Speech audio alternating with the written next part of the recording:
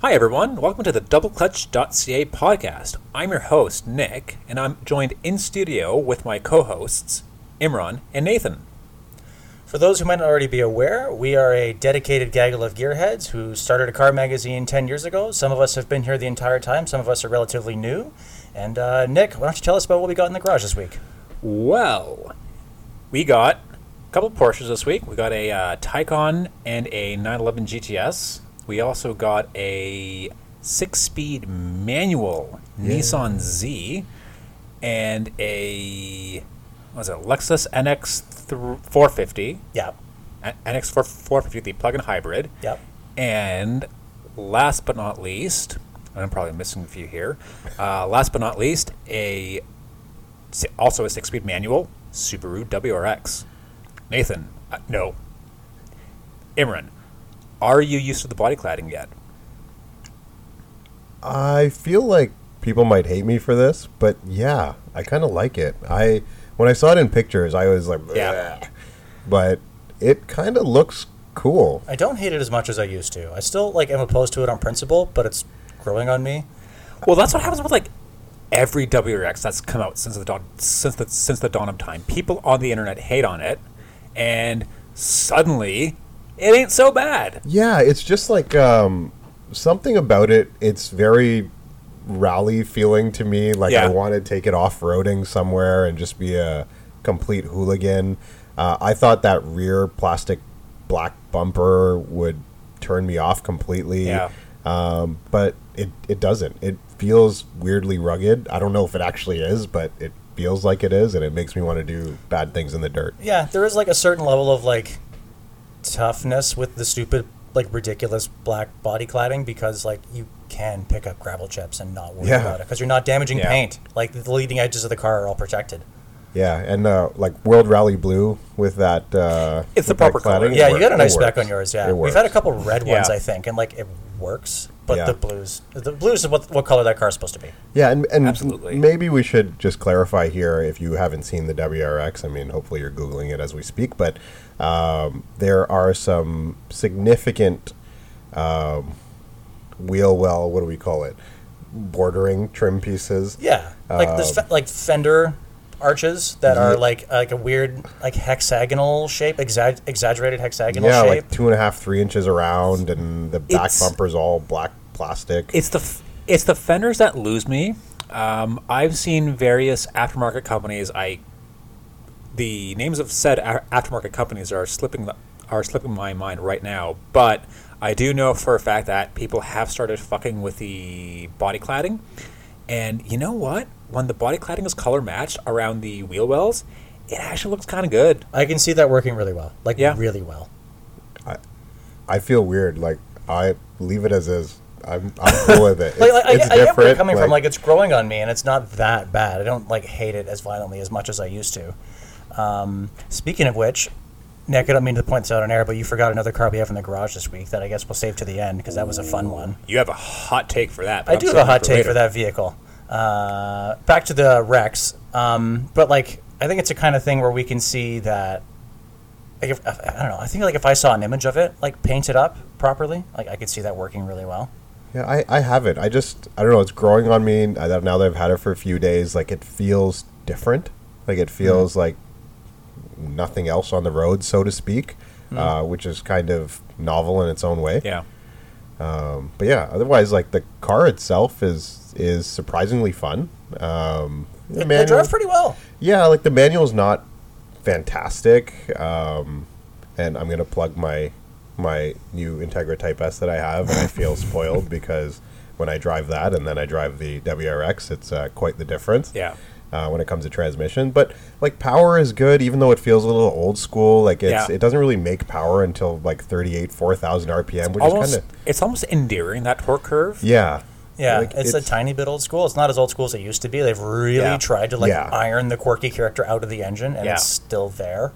Yeah, which is at first I was kind of where's the torque? Because you're so used to having, all these cars now make peak torque at 1800 RPM or 2200 RPM, basically. and this doesn't. Like this, you to have work to for kind of it. wring it out. Yeah. And at first you're kind of like, and then after you're like, wait, this is kind of fun. It's surprisingly good. Like, because we had one last year, and I remember driving that with like the most pathetic of expectations for it, and it really impressed me. That thing's pretty fun. Like, I think the only like drawback with that car is just like I find the front end, the steering is like weirdly over boosted and kind of numb.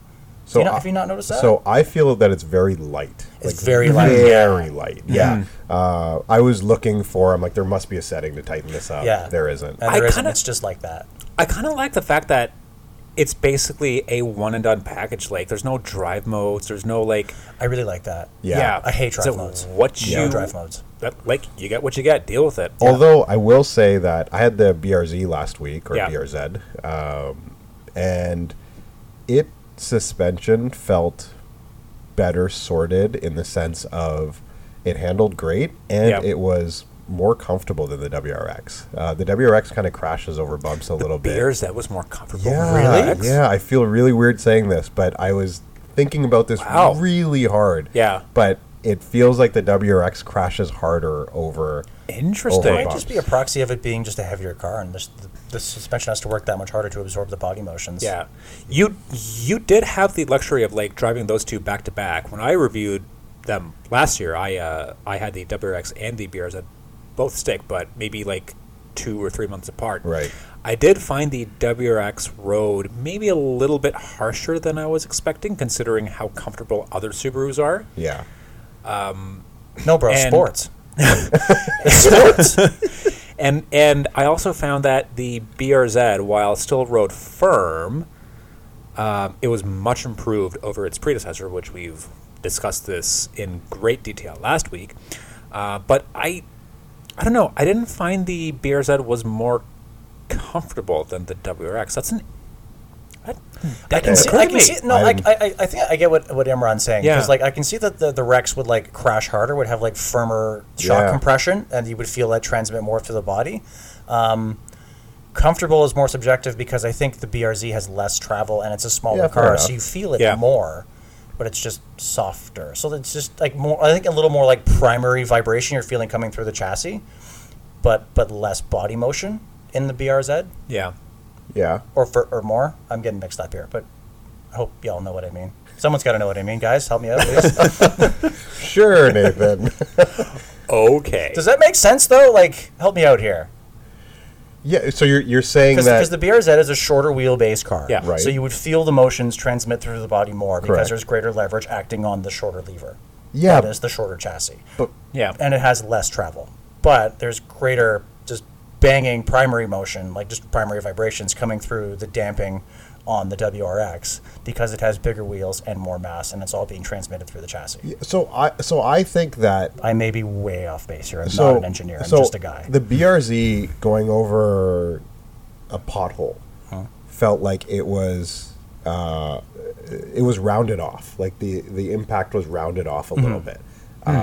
And the WRX felt like it was It just crashes. harsher, Yeah, which is crashy. not what I expected. Yeah, I because thought it'd be the other way around. Yeah, because there was more mass leaning on that shock Yeah. tower, just banging into Yeah, it. I think that's what it is. But overall, surprisingly good car, and even for the price. I think we were talking about It's it earlier. really good value, eh? Yeah. Like lower. Okay, so you kind of lose me as you climb up through the trim level ladder, which we'll get to. But it starts at what, 32K? I think 32. I saw one on, That's on 34. like, on a 34. I just looked it up. 34 now? Yeah. So I saw 34. one last year on a Subaru showroom for 32. Yeah. That's pretty good value. Yeah.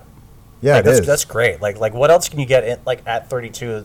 Say low mid 30s. Low to Like, mid the only 30s cars I with can think all-wheel of. drive? Well, no, nothing else is Yeah. all-wheel drive. Yeah. Wait, I'm probably Mazda forgetting 3. that. That's right, the Mazda 3. Trello. Isn't that closer to 40 though? Isn't the Mazda 3 I think all-wheel it's. drive? I think it's mid-30s. off the top of my head. I like 36. I want to say. Yeah. Yeah. And they come like by default pretty well equipped, and they're also automatic only. So that's Yeah. probably a default no for Yeah. a lot of people. So But they're great cars. the trim we have of the WRX is the Sport, I believe, and it's priced at 39.3. At 39.3, Really close to 40. what are you taking instead? Ooh, what what don't you take for? I don't know Okay, anymore. if you don't need, and this is the consensus that I came to in my review last year, my hot take. If you don't need all-wheel drive, you can do a lot better for like 40, 45K-ish. Because the Limited tops out at 44-ish, I believe. Yeah, I wouldn't do the Limited. Yeah. At 39, I think. Yeah. There's still a all-wheel business case drive, for it like, at 39. Yeah, like you're talking the Civic Touring that I had a few weeks ago, which I loved. I thought it was Yep. fantastic. But I mean, you're getting almost 100 less horsepower. Yep. You're getting Yeah, it's front-wheel not a sport drive. compact. It's just a nice little economy car. Yeah, it's way better. Like the interior is leaps and bounds Yep. better in Yeah. the Civic. But in terms of like what you're getting Civic for Si? performance wise, A Civic Si. You can get a Civic Si. so Civic Si is what now? 40? No, a Civic Si like 34, I think. Is it? It was 33 last year because I remember comparing it to Yeah. the Integra A-Spec that I had. I think it was 33 last year. It's probably gone up a little bit. I want to say mid to high 30s. Okay, I'm going to look this up online while you guys keep chatting. 39 to 40 is also well within hitting distance from the Elantra N. I was going to say the Hyundai N cars were a no-brainer. Oh, yeah. They're the best driving cars under 50. Best driving front-wheel drive economy cars. I'm sad to under 50 say- grand you can buy. That I've yet to drive one. Oh, they're magnificent, dude. They're so good. Yeah. You 39 can to really 40, feel the poaching from the M division. Like they're so good. relatively base-ish, or maybe even a mid-spec GTI. I wouldn't do a GTI. We were discussing this off Yes. mic earlier. I wouldn't do a GTI just because the infotainment is so aggressively awful. Yeah. You do the GLI, A which GLI is- is a no-brainer. They're Yeah. terrific cars. Yeah. Really? Like it's Yes. like a GLI. I haven't driven the new ones. I used to own I had like a 2014 or something. I actually really enjoyed it. Probably almost nothing's changed. But like the GLI on paper today looks like a worse GTI. It looks like a worse GTI, but like it's still 230-ish horsepower, and it feels like way more than that. That car did not feel Yeah. slow. That car did not feel like it Well- felt way more pokey than 230 horsepower. Even with like the Mark 5s and Mark 6s when they were rated at like 200, 210 horsepower, they felt way Yeah, more peppy. they feels quick. They sound great, like a lot better than the Golf GTI and Golf R. I don't know how or why. I don't know what they set up differently on the GLI, but it Yeah. sounds way more throaty. Oh. Almost like a little sprinkling of like classic Subaru burble in there. Interesting. I find they're a lot more usable because you have like a giant back seat and a giant trunk, and they Yeah. handle well, and they're pretty light, and they're well made, and they have the good older infotainment. Like my GLI tester last year was 32 grand. Like fantastic value. That's fair. The Yeah. SI, by the way, 37.6 now. 37.6 now? Yeah. Wow. Not including freight and PDI. Ew. So yeah, we're talking damn. I guess 40K. not ew, but that's a big jump year over year. That is a massive jump. Yeah. It's a lot for still 200 horsepower, right? Yeah. Well, what's a base Integra A-Spec go for? I don't know. Mine last year was like decked loaded because an A-Spec Yeah. it is the loaded one. Yeah. And then the Sorry, let me rephrase that. What's the cheapest stick Integra you can buy? and that's the rub. So you can only get the stick on the A-Spec, and I think it's like a Right. $1,000 or $2,000 option. So I remember my tester last year was 43 grand, which at the time was 9 more than a Civic Si. Yeah. And as much as I like that car, like in a vacuum, it's a Yeah. nice vehicle. But like when you start talking about dollars and cents and what else is out Yeah. there, it falls apart in a hurry. Yeah. Well, even the WRX, like in a vacuum, it's a great car. It's peppy. It's stick. It's pretty good in winter too. But when and Imran just has his phone out. He is showing us the A-Spec. A-Spec. A manual Integra is like the cheapest manual Integra is now $47,000. Jesus. It's hard. to Okay, be a so car so enthusiast. so both the Civic Si and the Integra picked up a year-over-year price gain of like Sig- $4 grand. That's Alright. a lot on a $30,000 car. That's a yeah, lot. percentage wise, Yeah. like that's insane. All right, here's a question for you fellas. If you're going for a WRX Limited, fully loaded, all the bells and whistles, as far as I know, you can only get the Limited with the CVT for about 44-ish grand. No. Would you spend the extra $3 to lose all-wheel drive, gain the manual, and a much nicer interior? No. Ooh, that's if those are my only two options, Like between Yes. an If you have automatic those- WRX and an Integra A-Spec? I would go stick to Integra I'd A-Spec. go A-Spec. if those were the only two options, yes. But if we're adding the SI into the mix, I would save I take an SI. Can I just jump off a bridge instead? Although, granted, having said that, I mean, like, so we had Addy had a WRX Sport Tech, so like loaded-ish with the CVT last year. Yeah. It was surprisingly good. Like, actually, honest to God, I know you're going to look at me like I'm dumb. Actually, surprisingly good. Wow. The CVT WRX is what the Legacy GT should be. Yeah. I really like the Legacy GT I had. That car made a lot of sense to me. I don't love modern Subarus, which kind of pains me because like that brand used to be like very near and dear to my heart for no reason in particular. I just liked the way the wagon looked in Gran Turismo 1. Okay. And the Legacy GT made a lot of sense to me. Yeah. Like that carries Subaru's like new mature thing. Oh yeah, way better. Yeah, like I still have a massive soft spot for the 4th gen Legacy GT. Yeah. Having driven the new one, it is a little underwhelming. But when I got into the WRX, I stole it from Maddie for a weekend, and I was like, yeah, this is what the Legacy GT should be. It's got the hood scoop. Yeah. It's automatic, but it's actually responsive. I think that CVT is the best one on the market. It's actually super impressive. Very good. I wouldn't think that I would say that I need to experience a CVT, but a specific. Like I'm not CVT. saying like wow, it's amazing. You should really get it, but like it's what it is. It's actually quite impressive. By no means is it better than any sort of dual clutch that you get in the GTI or a GLI, but again, for a CVT, impressive, pretty fucking good. Yeah, nice. So Subaru spent money there, Yeah. and have like the hollowest of interior panels in existence. Yeah, You know what? The stuff that counts. Okay, they got the most ballin' ass CVT in the business, and you're on your own. I actually don't mind the WRX's interior, and here's where I'm coming from. Having just reviewed the Crosstrek Onyx, I totally thought that the Crosstrek's interior was going to be was going to be just a little more similar to the WRX's in that it had slightly nicer materials, a bit more stitched panels, but I don't know. It just felt the Crosstrek felt underwhelmingly cheap, and I've made no bones about the lack of cohesion in that interior. Yeah, but if only the Crosstrek had the WRX's interior, I would like the Crosstrek a lot. If the Crosstrek had the WRX's engine, it'd be pretty terrific. That'd be kind of cool. Yeah. That's the move they should have been making. Well, apparently now Subaru Japan has a lifted Levorg. I think it's called the Levorg Layback. Yeah. Which is basically a jacked up Levorg with body cladding. And as soon as I saw those pics that actually Arthur, shout out Arthur, hey man, sent us in the Double Clutch chat, as soon as I saw those pics, the first thing I thought was, fuck, Subaru is really going through a lot of effort to not give us the Crosstrek XT that everyone wants. Nick, help me out here. I'm not super up on JDM things anymore. Can you fill me in on what a Levorg is? So a Levorg, barring the extremely weird name, is essentially a WRX wagon.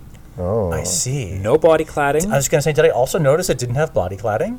The standard Levorg does not have body cladding. Oh, okay. Because I remember looking at those pictures, I don't know what that thing is, but it looks actually pretty handsome. It's been around for a couple of generations now. Okay, Levorg. As far as I know, they're CVT only, but it's a goddamn WRX wagon. Levorg. Oh, that's cool. I know it's an interesting name. Weird wonder name. what it means. I think in Australia it's actually called the WRX Sport wagon or something like that.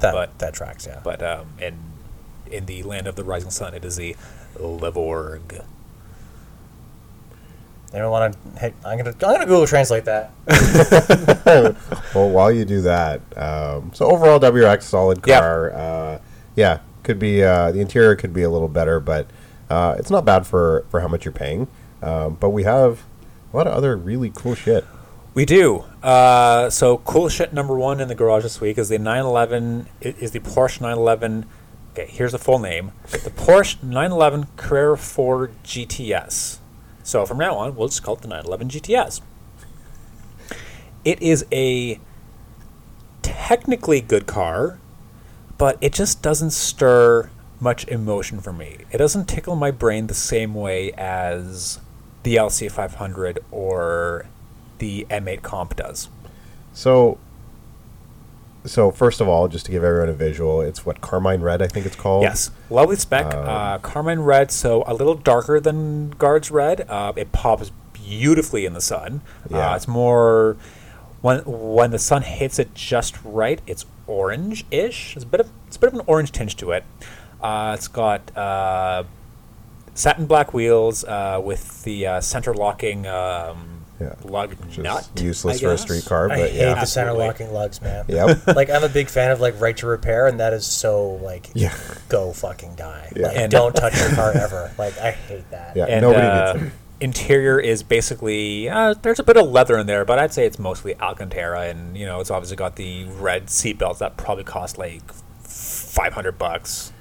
Yeah, probably more. And then I love the red analog tachometer. That's pretty cool. Bring back analog gauges. Yeah, they look so much better. Porsche does analog plus digital really well. Yeah, but they're getting rid of it on the next model. Are they actually? Yeah, at least I saw spy pictures where it's all a digital screen. So Do you basically know how much money those needles cost, dude?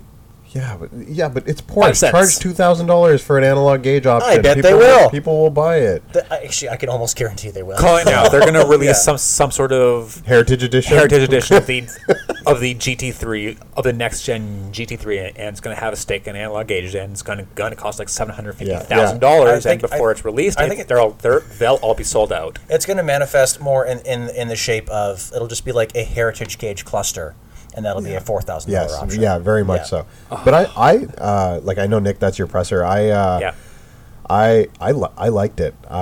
In a day and age where turboed cars sound terrible, I think it sounded pretty good. It's a great soundtrack. It's a good mix of like a bit of that classic flat six. I didn't get that. No, I got a bit of it. I didn't get that. Dude, we just drove like that in a classic flat six today, and like it's got nothing. So my Boxster sounds better. I will plug myself you also here. you also have it normally aspirated. Plus, you did a lot of work to the exhaust. Yeah, the Boxster I was playing with that has had no work done to the exhaust and needs catalytic converters. Oh, I think sounds great. Better. Yeah, that sounds great too. It's like there is like kind of like the Subaru like flat burble. Like there is a little bit of that in there that this car does not. But I think if you compare it to other Porsches that are naturally aspirated or whatever, sure, it doesn't sound as good, but on its own, it sounds pretty. Like it sounds cool. It's surprisingly loud. It is. Like, it is. Yeah, and you also kind of get a bit of intake noise. Maybe that's just me, but I kind of picked up on just a little bit of an intake whistle in there. Do we know if Porsche does the speaker augmentation garbage? I don't know. I'm going to assume yes. Most likely, but it also helps that the engine is literally behind your behind your face. You if they do some speaker enhancement, you don't really the sounds feel like they're coming from the back. It feels natural. Yeah. And speaking of that engine, how much power does that thing have? 5 million. It's a Porsche. They underrate everything. I feel like 440. We should know this, but I feel like 444 is the number. I feel like it's 444, but like in typical Porsche fashion, it's probably 444 on 87 octane at 10,000 feet with bad spark plugs. I'll admit, Imran, you got me this week. I know I always grill you with the MSRPs, with the MSRP or the as tested prices. I got him. You finally got me. It just has a lot of power. It does. Do you need to know? It's a lot. So that's the point I was trying to make. 473. Okay. So 444, I think, is the regular S, but it has way more power than you need. I do like how they tried to, I guess, mimic a naturally aspirated power curve. There's not like a swell of torque that happens immediately. Like it does build up power as the revs climb. It doesn't quite whack you in the lower back quite like the WRX does, or pretty much any other or the any other like older EQS. Car, we'll get that later. We'll get to that. But yeah, I don't know. I got the I get the impression that it's a technically great car. It makes all the right noises. Yeah. The power delivery is lovely. There's actually a good amount of steering feedback to it. Agreed. Steering is responsive, but it just doesn't really. It's too sterile. It doesn't. Yeah, it doesn't really invoke the same amount of emotion out of me as the M8 Competition or an LC500 would do at a fraction of the price. Yeah, it's a little too sterile. It's too perfect for me, and this is the weirdest nitpick. It's too perfect. I feel like we were talking about this off mic. They spent way too much time. Like, it feels like the engine sound that they made is like over curated. It's too perfect. It's too like carefully manicured, and I feel like that's the centered draw of that car. Like, outside of the fact that it's a 911 and they sell themselves and they're stupidly fast and bomb-proof reliable. Yeah, I feel like this is something I thought about a while ago when we were talking about the Challenger, and I forgot to bring this up on mic. If you were deaf, would that car be exciting? The Challenger? No, the 911. Oh. Think about it. It would... I don't think like, the car doesn't feel like anything. It is technically absolutely masterful. Like the chassis is impeccable. It all feels good enough. It just doesn't feel like anything. Yeah, I get what you're saying in the sense of when you're talking about the LC, you were talking about the M8. The 911 is the car that I'd take to the track if you're telling me to pick one. Yep. That's the one I would take there because that's the correct answer. Perfectly capable. But I get what you're saying in terms of the hooliganism aspect of it and the sort of theater. Because it's so perfect, it doesn't necessarily have that. And I don't know if it's because we have a Carrera 4, like an all-wheel drive. Maybe the rear-wheel drive version is a little bit more fun, playful. I don't know, but I completely agree. You would have to be going so fast to get anything out of that rear-wheel driveness. Yeah. Because the chassis is so perfect. I think that's the other problem with the car is that, like, if you're doing anything to make that chassis feel like it's beginning to think about working, you have lost your license like half an hour ago. Like, it's so fast. Yeah. It's very good. Like, it's probably the best car I've ever not liked. It's so good. It's perfect. I don't like it at all. Yeah. I don't know. I wouldn't kick it out of bed. I don't know. I've always been Cayman over 911. Yeah. Okay. The mid-engine chassis definitely more playful. Yeah. No doubt about it. There's something you said about the 911s, like, and this is, I guess, exactly what we're talking about. Just its flawlessness in terms of like, you can just mash the throttle on a damn near 500 horsepower car and it'll just connect and go. Yeah, every time without fail. There's also something to be said for, like, it's a 911. It looks like a 911. It has the presence of a 911. Like, that's why they sell themselves. Everyone wants a 911 as, like, their stupid Oakville bougie daily. Even they should be buying M850s because that's the way better daily. But, like, that's what that car is for. Is you buy the 911 because it's the 911. Like, that's it. Yeah. And this is just the spicy 911, but not the crazy spicy 911. I want, and hopefully we get one at some point, like a 911T. Yeah, a lot of people talk about that, lighter base engine, which I think I've driven a base 911, 992, and I thought it was more than enough power. I think it's around 400 or something, I don't know, but way more than enough. But I'd be curious to drive a 911T. Yeah, me too. I feel like peak modern 911 was like the 9972. Oh, yeah. And even then, like, those cars, I see those cars being used as just like commuter dailies. Just for people who want to flex. And, like, they're too sports car-y for that. Yeah. Like they ride, like, they're hard. They're, like, really talkative and communicative, which is great in a sports car, but that's not usually what they get used for. Yeah, I'm very upset that the prices on those have skyrocketed. Yeah. I feel like most of them are just companion pieces for the Cayenne next to it in the garage. Like... Fair enough. Yeah, but, like, here's the thing. For 80, well, like, on the used market, they're, 80-ish? It depends. 80 to 100, depending on spec. Yeah, I think so. Versus just over 200 grand as tested for our That car is 200 grand? Yeah, they're not cheap. I know they're not cheap, but, like, that doesn't even have... I'm not sure that car is special enough for 200 grand. which is something we'll get into with another car that's also 200 grand and not special later. But I feel like a 997.2 is modern enough, and it still tickles the analog parts of your brain without managing to cost 200 grand. Yeah. Yeah, I think 997.2 is fantastic. Perfect. Yeah, and we're what is that? 09 to 12, right? I think thereabouts. Yeah.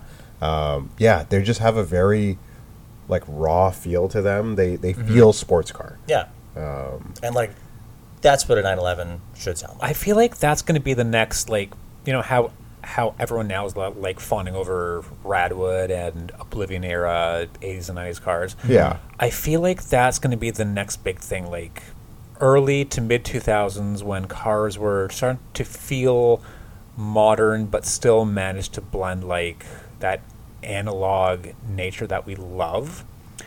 I feel like that's going to be the next big thing. The next big era. So what else falls in that category? We're talking early to mid 2000s. Like E39M5. That's the first that's thing I would categorize that more late 90s-ish. Because when I think of mid 2000s, I think of when E60 M5. I think of E60 M5 when things are like way big and crazy complicated and usually very heavy. Cars were like fat between like 05 and 15. And they've only started to trim back a little bit now, just to meet like emissions targets and cost, because you realize that much metal is expensive. Like there's a 500-pound chasm between an 02 Mercedes E55 and an 03 Mercedes E55. That's nuts. That's a lot of weight to put on in a year. And in those extra 500 pounds, you get a marginally bigger car, but you get air suspension that doesn't work. You get a supercharger that doesn't work. You're still stuck with a stupid open differential.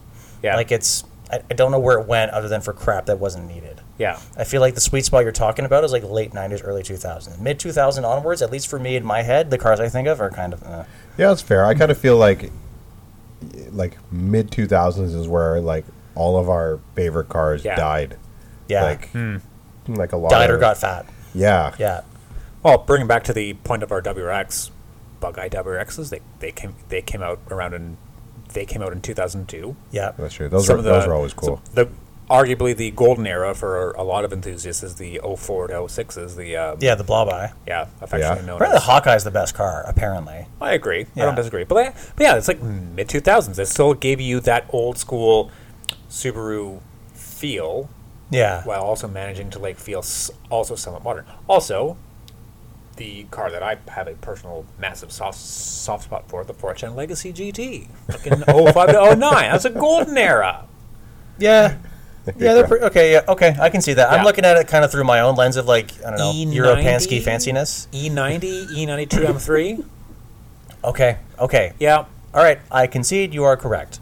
05 to like, say, 12 cars were pretty good. Yeah. Yeah. Well, even my old G35 Coupe, I still feel like I still get nostalgic about that thing sometimes, in that I still hate it. I still hated that car. But that's manual? Sorry? Manual? Yeah, we'll get to that later. That means a no. Shut up. We'll get to that later. Oh my god, it actually means you had an automatic G35. You still talking about? There's a flex. Shut up. Why are you a bad person? Well, will you just let me finish this train of thought? I'm sorry. Jesus Christ, I can't. Okay. Even my old G35, it was an 05, but it still felt nice. And it also managed to also feel communicative. You still got steering wheel, and yes, I still had 3 goddamn pedals. Well, you weren't just saying yes. I had to assume you were like hiding away from something. Are you talking about the dead pedal? No. That's the answer. No, that's not a pedal. How many gears? 6. Not 5. 5 is what the automatics had. I had 6 gears to choose from. Right. I feel like I should give a little bit of like context to this conversation. So for those who may not be aware, Nicholas and Adwaite are big fans of the Infiniti G35. I never said I'm a big fan of the G35. I said I'm nostalgic about my particular car. Really? Yes. I don't know why I'm projecting that. I think because it's you and Addy who talk about G35s a lot. Yeah, because I'm nostalgic about it. Oh, okay. He's the one who's... Shout out, Addy. He's the one who's obsessed with those things. And I don't know why. Like it was like it was. If you had one of those in your like high school or university days, like that was a flex. Again, mid-2000s cars. I'm telling you, that's the next thing. I feel like the Infiniti G35, much like certain generations of BMW 3 Series, as a car that has been absolutely ruined by the people who bought them. Just like retroactively destroyed, kind of like season 8 of Game of Thrones. Totally. How it was like a fantastic garbage. How that one bad season of television ruined several years of a masterpiece that no one wants to go back and watch anymore because it was that bad. I feel like the G35 has that problem. I just pathologically despise G35 them. owners. Sorry, G35 coupes, specifically coupes. Sedans for some reason are fine; they're unscathed. Coupes, just. Yeah. No, I wouldn't say the sedans are unscathed either. They're less scathed. Less scathed. I've seen the people driving sedans. They're the same people who can't. Well, they're the same people who want the coupe but can't afford it, so they go for the sedan. Yeah, it's funny how the Nissan 350Z and 370Z avoided this, but the Infinity's caught all of this. Yeah. No, but would you say the 350 avoided it though? I feel like they're all mangled, mashed. I feel like not to the same ruined. extent. I feel like 370s have avoided it for the most part, but I definitely do see more clapped 350Zs than not. I disagree, dude. Okay. Really? Like find a good one. Let's play a game. When was the last time you recall seeing a bone stock G35 coupe? Ever? Yeah, no, it's been forever. Yeah, now when was the last time you saw a bone stock 350Z? Because I saw one 2 days ago. I saw a bone stock G35 coupe last week. What about before that? No. This is the exception that proves the rule. No, but a 350Z, same thing. Like I don't see them around. You don't see a lot. It's been a long time since I've seen a You clean don't see a 350. lot of them, but I don't know. In my travels, I see more of them clean than G35s. I'd be curious to see what happens with the new Z. And let's get into that. Excellent. Yeah. So this week, John has a Nissan. We keep calling it a 400Z. We keep calling it a 400Z, and it's not. It's just the Z, whatever you want to call it. I had to bite my tongue just now not to call it a 400. The fair lady, if you're a fancy boy. And I think it's pretty good. I like it. I don't love it. I generally like it, and I think, and anyone who knows me, who's listening to this, knows I probably like it because it feels like an old car. Yeah, because it's an old car. Yeah. So, first of all, I think it's literally the same press car we had last year. Oh, don't do that to me, son. He actually might be right though.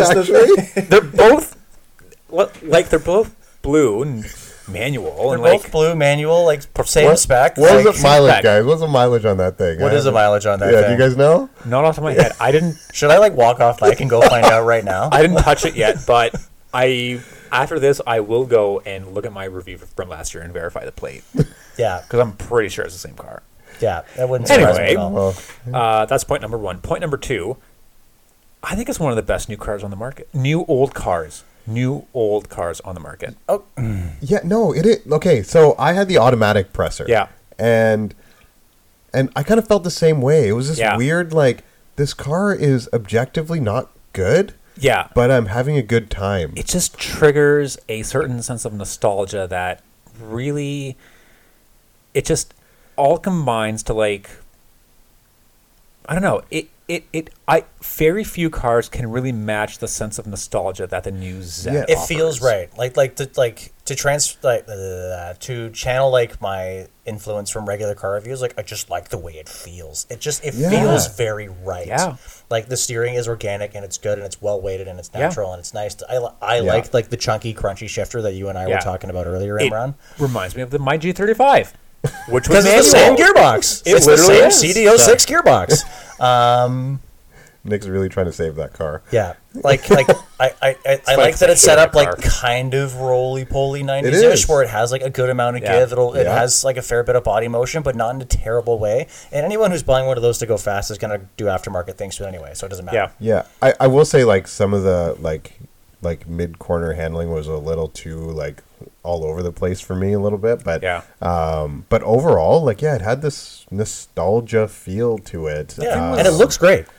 It's Yeah. surprisingly tail happy. I love the look. That's a Yeah. fantastic looking when- car. Like they crushed that. They when I- nailed that. And you can actually get it in some pretty wild specs as well. I'm Yeah. pretty sure you can get it. I'm pretty sure you can still get it with the blue interior. Nice. Yeah, mine had the blue interior. It was Yeah, great. your I loved it. your automatic. I'm not sure if you can spec the yellow with the blue interior. That'd be kind of That'd gaudy. be like peak terrible. Yeah, but yeah, no, it does everything that a car enthusiast wants, right? But where it loses me is the price. That's what's wrong with that car. If that Yeah. car were 20 grand cheaper, it'd be like 17 out of 10 perfect. Yeah, Yeah, but 20 grand cheaper is, what is the MSRP? 64 for a tester. yeah, 64. that's a lot of. You're thing you're is, like- knocking on super territory at that point. You are, and but the thing is like, you knock 20 grand off, you're talking about, you're a few grand away from a BRZ. Like, that's, Okay, Are you're you right. though? it's like, No, No, you- wait, how much is it? the BRZ's like 39, like on the highest version, I think. Yeah. No, I have Subaru Canada open on my tab right now. Okay, so like Like, maybe 20 is a bit of a stretch. Maybe Yeah. I'm just being cheap, but like yeah, 10 to 15 the perhaps. problem is yeah. that in its price range right now, it's 64. You're within spitting range of a Supra. You're within spitting range of the CT4V Blackwing I had last week. So you get like another turbo V6 engine Yeah. with Yeah. a way better chassis, a way more modern chassis, and another set of doors and a trunk you can actually use for like $6,000 more. Yeah, Like there's a lot of like kind of no-brainer ups or down moves from that car. Yeah. It's in a weird Fair. no man's land. the most expensive BRZ you can get with a stick is $33,495. 33? Yeah. Jesus. So it's Really? So it's a solid 10 grand cheaper than a base Z. They start at about 45. So here's where Nissan would get me back. If they found a way to make the good brakes and the limited slip diff Yeah. standard, if not introduced on a new trim level, price Yeah. it under 50 grand, then you got me back. That's then. the move. Like Yeah. have like the base car plus they call it like the club pack or whatever that Yeah. gets Yeah. like the LSD and the brakes for like 3 or 4 more. Keep it under 50. Yeah. You're in pretty good shape at that point. Funny thing is, that's what Nissan did with the 370 towards the tail end Yeah, I of was its life. just going to say. Yeah, they had the Sport, Wait, all the really? good shit you want, and it was under 40. Should I be in product planning? Yeah. Am I No, being but undervalued here? The 370 did come down in price Yeah. significantly, Yeah. like It through was a its life cycle. steal Well, when yeah, it because was they like paid off the 30. tooling like 100 years Yeah. ago. Oh yeah. Yeah, Yeah. yeah, that thing was a steal when it was 30 grand. So speaking of which, though, we're talking about the high price of the Z, and the Nismo Z is on its way. dude, with a Nismo Z, give me the Supra any day of the week. I would think so. Considering as well. like, okay, I know we obviously haven't driven the Nismo Z yet, so I'll reserve my final judgment until we spend some seat time with it. But given your experience with the 9-speed automatic, I'm kind of already leaning towards the Supra. Yeah, I will bow down in amazement if Nissan turns that 9-speed into something other than utter dog shit. Yeah. Yeah, I will totally bow down to that if they're capable. I- Apparently, there's a lot of mechanical and software changes. I believe it. I have like every confidence that they will very much like we all thought Subaru wouldn't make a CVT interesting. I have every confidence that they will make that transmission good and tight and crisp Yeah. and responsive and like justify it. Right? I don't think it'll get anywhere. Just how old that chassis is. I don't think it'll get anywhere close to how tight the Supra is. Like, there's just no way. Like, and also that 9-speed is like hamstrung with whatever Nismo throws at it, and it's competing with a Supra with a BMW motor and a ZF8. Yeah. Like you're sorry, no, you're losing. I will be shocked to my core if it comes even close. Yeah.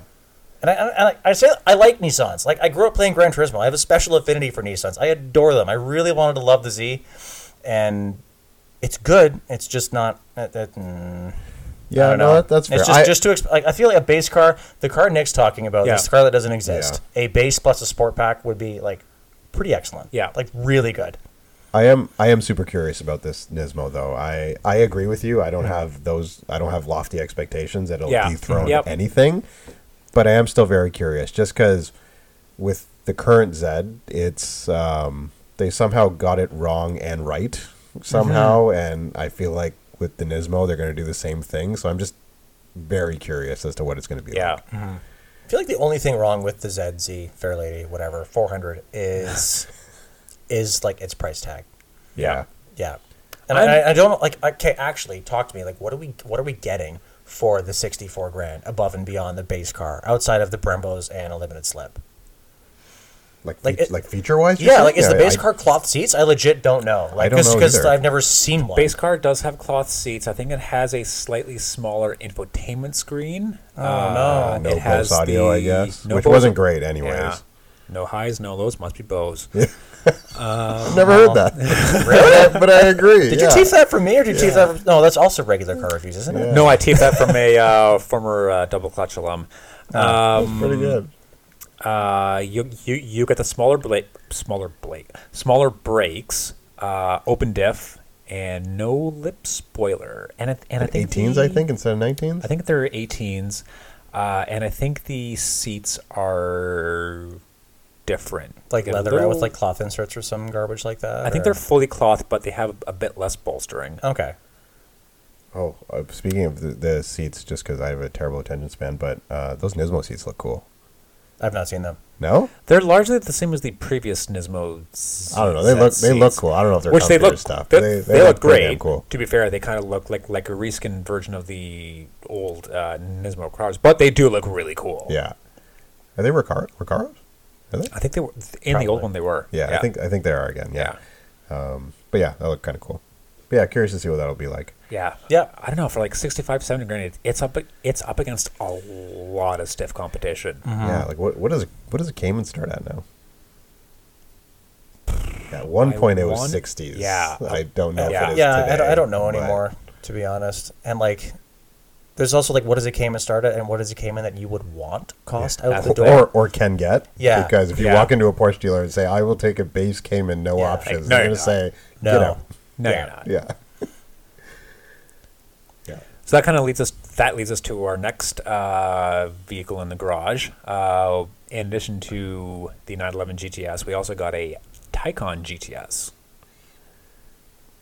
So how do we all feel about the cream color on that car? Because like it's No. like an exterior cream I'm- metallic kind of color with like cream accents and brass inside. That's a lot of cream. No. I love it. It looks Really? so good. Serious? First Yes. of all, you also like the white on white Mustangs we had last year, Cocaine spec. which I Super cocaine spec. did not Thank you. like. So let's just put it that White way. on, we had a white on white? No, we Yeah. had a like quintuple white Mustang. Yeah. So it was like white with like white taillights and white wheels and Oh, white interior. goodness. It was like a nod to like a '93 commemorative edition thing. Okay. So They it doesn't- tragically didn't call it the Vanilla Ice package. So it They just doesn't. call it Ice. It doesn't surprise me that you're a fan of the spec. Okay, hang on. Can I backpedal? on the Taycan. Can I have like an opportunity to defend myself here? Because there No. are people No, out you there shouldn't. listening to me right now who think I'm an awful person for liking this Yeah, white on they're white right. Mustang. You guys are right. You're right. Yeah, fuck. I don't know. About respect. I'm a bad person. Why do you like someone in my cream? neighborhood has one now. Yeah. Like who actually bought one, spend the money at 64 grand on a quintuple white Mustang. I'm like, that thing looks fucking dope. No, it doesn't. No, it doesn't. I know it's a guilty pleasure. I know it's bad. I know it's bad. I know I'm bad for liking Okay, it, and I get don't the, care. the white on white Yeah. cool, but like cream? I'm not big on the color. Oh, have you guys not been following fashion lately? I have been told by many colleagues at my other line of work that cream off-white is super, super in right now. Okay. Yeah, it's very in. It's very fashionable. Well, it's also cream. The Taycan is also cream on beige, tan leather. no. And it also has Cream the, on like triple. It also has the neodyme, which is Porsche's fancy way of saying gold. Interior accents, which I am definitely not a fan of. Oh, you're just wrong, dude. Like the modern trend that we saw in like the Toyota Crown and some BMWs of like brass or gold or copper, whatever accents, I'm super into it. I love it. I'm over chrome. I'm over brushed. This copper stuff, yeah, Okay, give me that. It's when so I saw, good. when I saw it on the Crown, I thought that looked pretty wicked too. Yeah. I don't know what it's like on the Taycan. Adi stole that for this evening, so I didn't Yes. get a chance to see it. But It looks very good. Yeah. Yeah. But the Also, cream the on cream the looks very outside, good. no, No, I didn't. it's one of those things. It's like the zircon sand Miata. That was also a no.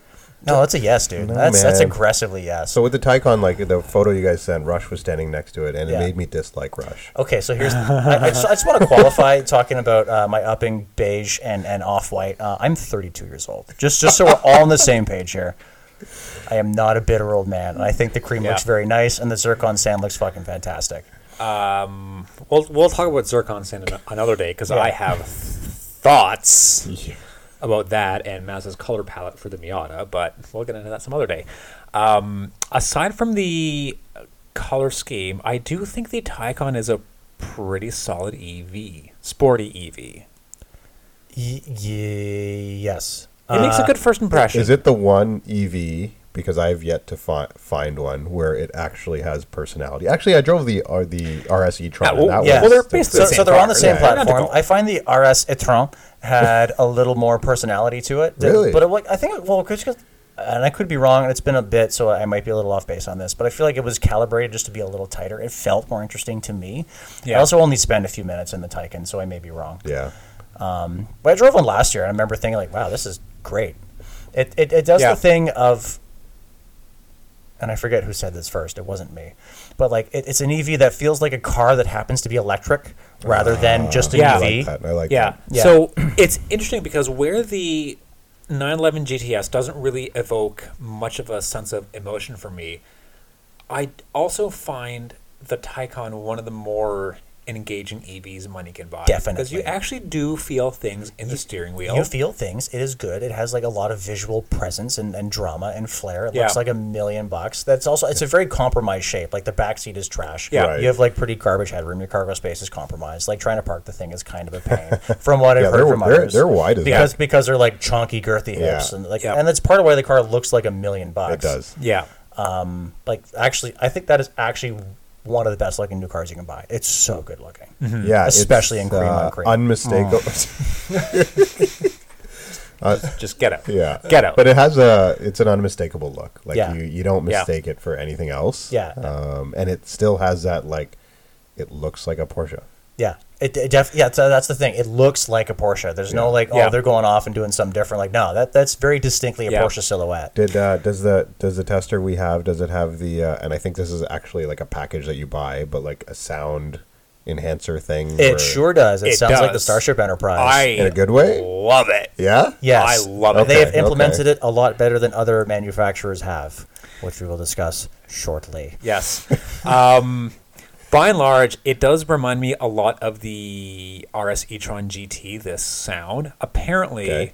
Audi went through great lengths to differentiate the sound of the RS e-tron from the Taycan. It's a little more subtle in the Audi. From what I've read, one of these sound engineers got his main inspiration from a plastic tube being blown through a fan. What? That might be the most German thing I've ever heard. Yeah, so it's a mix of a lot of different things, but I believe his main inspo was a plastic tube or a plastic pipe. Okay, so for anybody listening, and we should have a sound clip queued up, but we don't because we're still Tim figuring out how to dropped do the it. ball. We're getting Because there. Tim dropped the ball. Damn it, Tim. It sounds good. Like it sounds, It does. but It sounds cool. But it sounds like typical like Starship noises. Wait, are we talking about the RS e-tron or are we talking about the Taycan? The Taycan like Okay. really lays it on thick. I found the RS Yeah. e-tron was a little more Subtle. more Nuanced, subtle, okay. not subtle, but more Yeah. subtle. Whereas Yeah. the Taycan, it's constantly there. It's always on, or at least I didn't turn it off. I guess. Okay. Yeah, And it's just very like background present. It never Yeah. disappears. yeah. I think it's cool. I'm a big fan of the sound. I think we have an interesting relationships with EV and sound in that we appreciate the sounds, but we also appreciate the cool noises. But Yeah. You know. Well, like I said, like if you were deaf, would it be interesting? EVs don't suffer from this. yeah, Like the auditory element of a vehicle is so critical to Yeah. its experience. yeah, Yeah, but I would argue like for an EV it kind of is too, because even though it's fake, it does elicit. I'm not saying it's emotion. not. I'm not saying Yeah. it's not. It's interesting how like all these manufacturers have been trying to find different ways to Yeah. augment what's been lost Yeah, Yeah. yeah, internal fair combustion. enough. Like we have, what was it, the Challenger that you heard, the electric one that you said sounds terrible, that has like a speaker-based exhaust. Yeah, and it's then bad and not good. and then, Yeah. and then there's BMW. I haven't heard it in person, but Yeah. BMW apparently worked with Hans Zimmer. I Yes.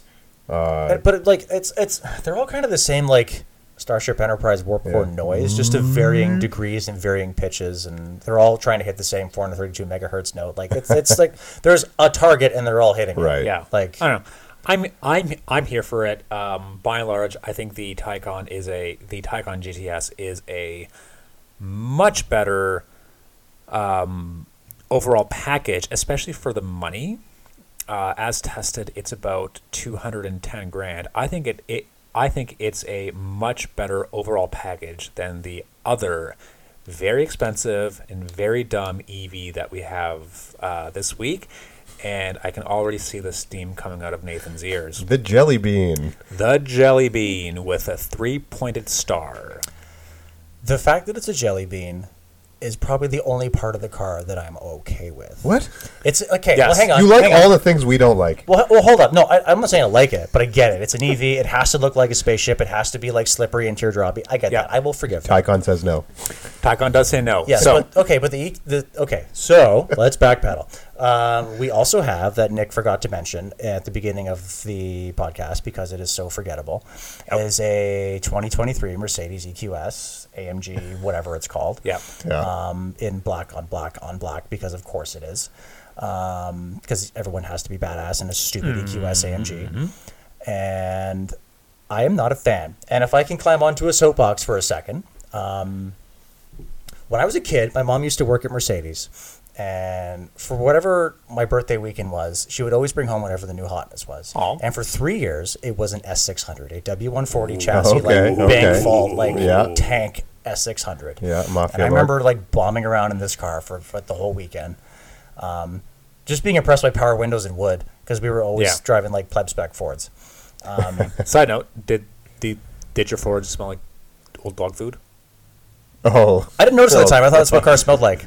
I was so impressed that the Mercedes didn't smell like dog food. It smelled like leather and wood and like general excellence, Yeah. which I Yeah. find is lacking in this EQS. Yeah.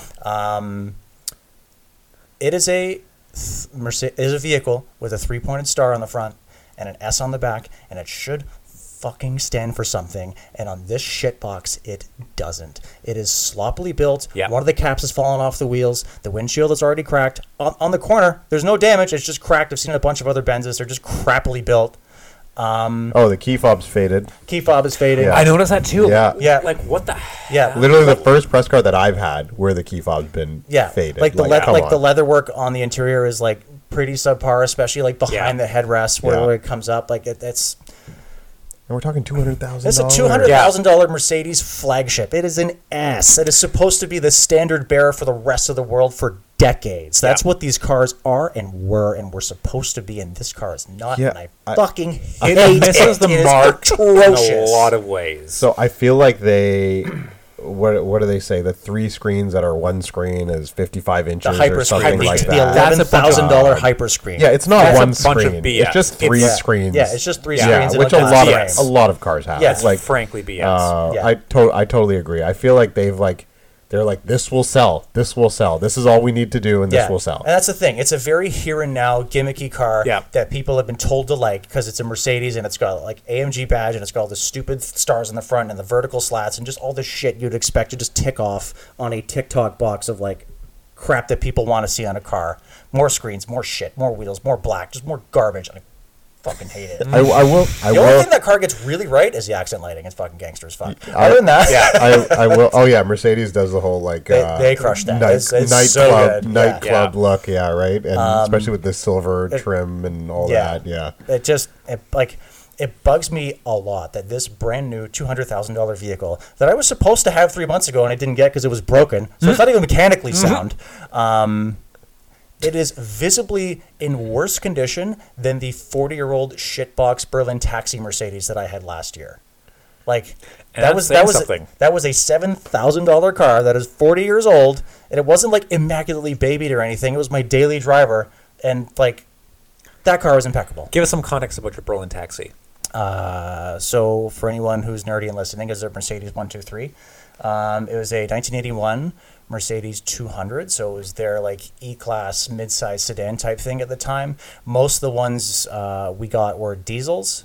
It's like the old 240D or 300D. This car was a European spec vehicle, so it was just called 200. That was it. And I got called on this every time I brought it up.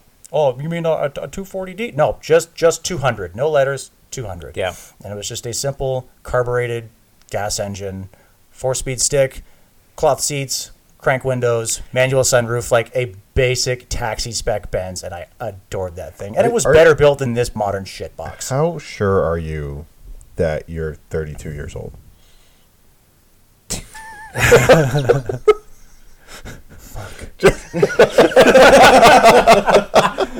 Okay.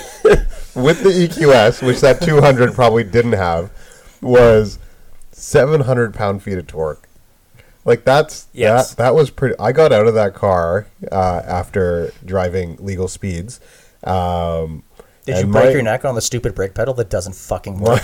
I Did you hate notice brake that? feel in that My car. brain was I totally agree.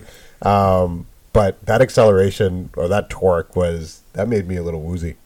Yeah, like the car's fast, but whatever. We're in a fair post-fast enough. world Yeah. where everything is fast. And then this is, I'm going to age myself a little bit. I was super impressed by the turning radius. Yeah. Okay. Like, yeah. Four-wheel steer. It's got four-wheel steering, but like everyone has that now. Like, I don't know. I thought that was great. Nathan, I thought you would appreciate that. it's nice, but like my EQE 500 that I had earlier this year, that was a 70 grand cheaper. Yeah. Does all the same stuff. Does all the same stuff. It's still stupidly fast. It's not quite as obnoxiously overstyled. It doesn't have the dumb hyperscreen for $11,000 extra dollars. I didn't love that either, but I didn't hate it. That made sense to me. Also, I was worried about it being a disposable commodity here and now, whatever throwaway piece of shit thing that would have no value in a few years, very much unlike their previous standard bearers. And this EQS AMG just leans harder into that. It's just more disposable, more flash, more throwaway, more garbage, and it's more garbagely built. And also, it's an AMG. It's supposed to feel... it's an AMG. It's supposed to be something, and it doesn't feel like... It feels exactly the same as the EQB, whatever, commuter golf cart we had fair enough. last year.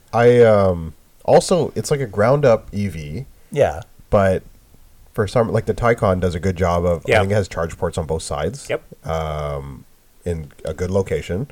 The EQS has like they're trying to mimic like a gas tank, and it's only on the rear passenger side from what I saw. Yeah. Like that seems weird, especially when most people are parking these in a garage and either need like the charger's probably somewhere near the front of their garage. Yeah. And putting it out back is just, I found that strange. And on the left side where everyone else's charger is, it's like a windshield washer fluid fill up thing. Yeah. What? Wait, that's on the outside of the car? Yeah, Yeah. literally. I pressed it open. So the EQS SUV that I had last year, same setup. That's just weird. Like, again, this is a ground up EV. Why the compromises? That's strange. Does the hood not open? On a flagship Benz, too. I don't think it does. I couldn't figure it out on my EQE. So I figured out how to open it on the EQS SUV. You kind of have to dig for the release, but it's just a bunch of wires in there. Yeah, but why isn't the windshield washer fluid in? Why is that disrupting the styling of the exterior? I get the idea of having it be externally mounted so you don't have to open a thing, because Yeah. people are intimidated by opening things. So you don't open the thing, this is better. It's made for the Tide Pod generation, isn't it? For the Tide Pod Yeah, generation, right. just like the entire rest of the fucking shitbox. Yeah, I got nothing. I hate it. for something that builds itself as a flagship of Mercedes's electric lineup, the interior just misses the mark. Yeah, like The it's fit and finish is just garbo it's compared to the Taycan. it's sloppy. compared to the Like, Taycan. yeah, the Taycan is impeccably crafted Yeah. with gorgeous materials. Right. The EQS is like it looks to be like very cheap whiz-bang. leatherette. It's very whiz bang, like the leatherette. I don't know what the fuck is in It there. looks like It's leatherette, actually. already wearing Yeah. out. Yeah. It's already getting like scrotumy in the corners and like never looked good on the headrest in the first place. Yeah. And the entire dashboard is glass, and anyone can do glass. Like fuck off. Like, Yeah, get it's- out of here. It's just It's more really not screens. that impressive. And to be Yeah. honest, like looking at S classes, like they're they feel like they're in a different league, and they shouldn't be. Yeah. Like the EQS should be the one who's like it should be the electric version baton. of the same thing. Yeah. But it's not. It baffles me that Mercedes just didn't simply release an electric version of the S-Class. Yeah. Like that would have been much more befitting of the flagship moniker. Yeah, 100%. Like the I briefly drove an S580 a couple weeks ago, and like so it's the big fire breathing angry V8, Right. and it's silent. Like even when you're like revving it in park, it is silent. It is just like a fan blowing. Right. So like that would make a lot of sense for electrification, because you're already trying to hide from the fact that it's a gas car in the first place. Just do that. Yeah. Yeah, I don't get with the, like, one thing I like about the Taycan and even the RS e-tron is that their interiors are not too far deviated from a traditional car. Yeah. Whereas No, I find that the Taycan's interior, as lovely as it is a bit of a departure from what we're used to in terms of automotive design. I feel like the RS e-tron is much closer to what we're used to. Okay, that's fair. I give you that. Yeah. And that kind of boils down to one simple fact: it has the physical buttons for the climate control. Yeah, no, fair enough. But both of those compared to this EQS. Oh yeah, those feel much more conventional, much nicer, much better built. Yeah, and I don't get why manufacturers like Mercedes and like many others think that we're asking for different when we're asking, what we're really asking for is just an electrified S-Class. Yeah. Yeah. I think it's just a case of like, well, they don't know what to do. How do we differentiate? How do we give our car character and differentiate it from everything else if everyone is making the same golf cart, the same teardrop-shaped golf cart? Yeah. Because they all have to be that shape to be aerodynamically efficient. And they all have to hit the same notes and have more screens. And they have to lean into the technology thing because it's electric. And that's what it's supposed to be because that's what Elon said. Yeah, but and that's what Instagram said. Is like an because S-Class, Elon said it first. S-Class owner asking for 500 plus kilometers of range. Do they care? Like, or they just want serenity? I think the range is important. Like the technical like competence and mastery is like a cornerstone of what made the S and S. Fair. Superb. Yeah.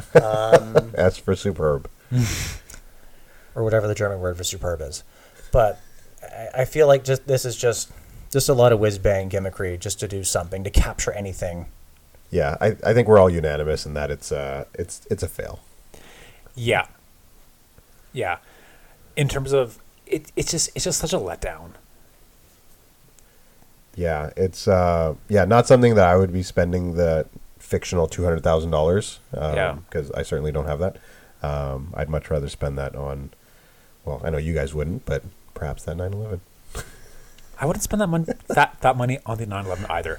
Give me, okay, if I had $200,000 to drop on a very fancy, very very expensive, kind of sporty-ish coupe, give me an LC500, and with that extra money, I'll buy an ND Miata. Oh, always a Miata. 2 coupes? One's convertible. Fair. I feel like the move is like an IS500 and a Miata. That's slightly more practical. Yeah. Or a Z4. I really for $200,000 a Z4 and an IS500. Thank you. Okay. Yeah. Okay. That's the move. You got a lot of driveway space, eh? No. Yes. It's 2 cars. Whatever. If you can afford to park that stupid behemoth and get a charging port, you probably have space for another car. You're not getting rid of the Beetle. I love my Beetle. But if I have $200,000, no, I'm not selling the Beetle. Fuck it. Yeah, I don't know. To be honest, I don't think I'd ever be spending $200,000 on a car, even if I had the money.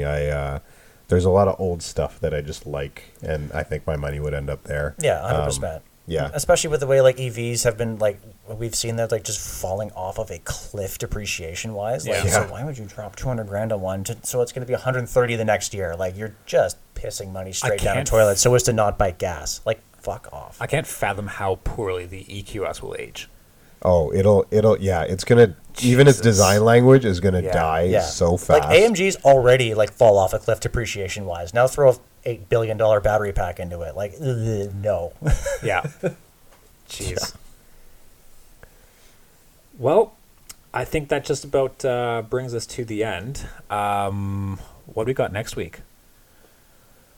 Next week, we have a Range Rover Autobiography SV that is coming back into the fleet. We have had the privilege of already reviewing it. It's just coming back home because I'm actually not sure why. Some scheduling delay that I'm not going to argue about. Yeah. I have a Mini Countryman S Untamed Edition. Yeah! We have a Ford F-150 Raptor R next week, if my memory serves correctly. Yes, we do. I'm very curious about that. I'm very curious as to how much Raptor it'll be over the regular Raptor. Yeah, more Raptor. One R more. Raptor R.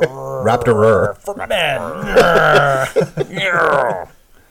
You'll have to let us know if it has the floppy knob in it. I'm sure it has a floppy knob. Good it's an F-150. They all have floppy knobs. Yeah, that's the way to go. It's just a floppy knob.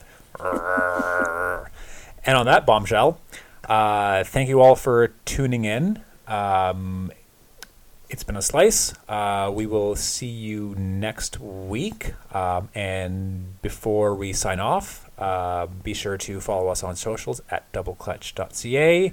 And like, subscribe, rate us on Apple Podcasts, Spotify, Amazon Podcasts, or pretty much wherever else you. It really does go a long way to rate and engage, and it bumps us up, and we really appreciate it.